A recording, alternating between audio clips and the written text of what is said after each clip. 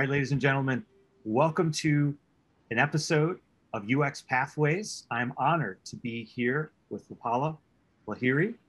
And Apala, I'd love to ask you, so what is your current role? Well, right now, what I do in HFI, apart from being sort of co-founder of the Asia Pacific operations of Human Factors International, I head the global delivery of our design services. So, that's what I look after as my main part of my role. But then it also means I participate in the deciding the strategy for the company with the other senior leadership in sort of saying, okay, so now for the next year, next 5 years, where are we headed? What are the trends we are seeing in business, in user experience and technology? And so are we going to pivot in some direction? All of these. So I get to participate in that decision making. And then my main role is execution of whatever is planned for, say, in this case, for this year, I look after that execution. And of course, there's also the writing of papers and, that sort of sharing thoughts with the community, the design community. So all of this sort of makes up my current role. Yeah, sounds fascinating. And the question that always comes to me is, okay, so you're doing this role right now, but how did you get into user experience? Yeah, that's a very interesting story for me. And I think it is the case with many of us who came to this field when it wasn't really such a well-known field, right? So we found our paths kind of coming in here somehow. And now, of course, the situation is different because it's such a well-established field. But for me, 30 years ago, I was, my education at that time was really a degree in mathematics and statistics. And so being in India, where I went was the information technology industry, of course, and found myself as a programmer. And I was doing that with, one of the largest software organizations in India. Then when doing that, I realized that here I am working with some of the smartest computer scientists and, all sorts of people putting their brain power to create these systems for large enterprises, global enterprises.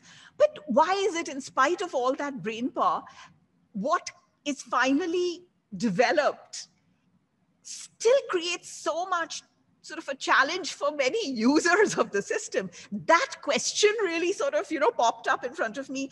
And that led me to explore, what is this? Why is this the case? And serendipitously, I found myself working in an organization. I shifted from India to London because I found a studio, a multimedia studio, where I felt maybe some part of this answer lay. And that studio really opened up this avenue, because that's where, imagine, almost 30 years ago, I found this role of the interface designer. And there were programmers, but there were interface designers. And so then I saw what they were doing, and it was like, I want to do this. And this is where the answer will lie to my question, that how can users not have so much of challenge with a system that's had so much thought to it. So I found myself a degree, a program in London, and I did my second master's in user interface design, and that's it. And then went back to India. I started my own interface design company, which nobody understood. Everywhere I went at that time saying, hey, I'm an interface designer and I can do this for you, to most of the technology companies, they would look at my, resume and say, oh, Visual Basic. Okay, you know what? We have this thing, we have this role.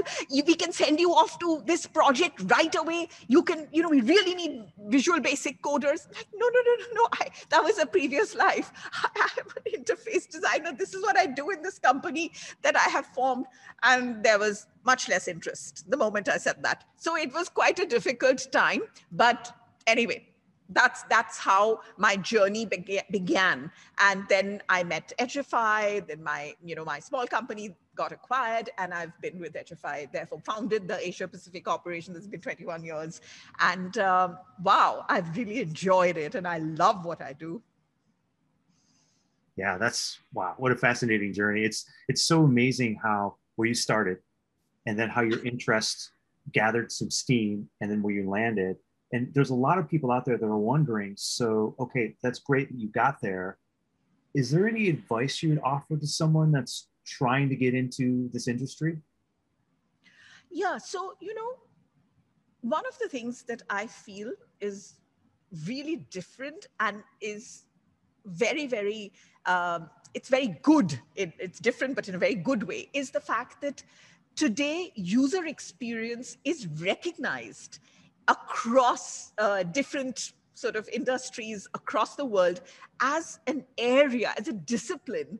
And it's not just about, okay, well, you come and just do a little bit of visualization for us. It's recognized as a value addition, and hence the opportunities are immense. And so anyone who's thinking that, this area interests me, but what are the opportunities here? There's been no better time so far in my journey than right now, because of the demand and because of the fact that suddenly in the last year and a half, because of the pandemic, our lives, the digital aspect of our lives has taken this enormous place in sort of how we live our everyday lives. And that digitality, if there is such a word, is making it so important for the experiences to be designed by experienced designers. So it's a really, really good time to get in.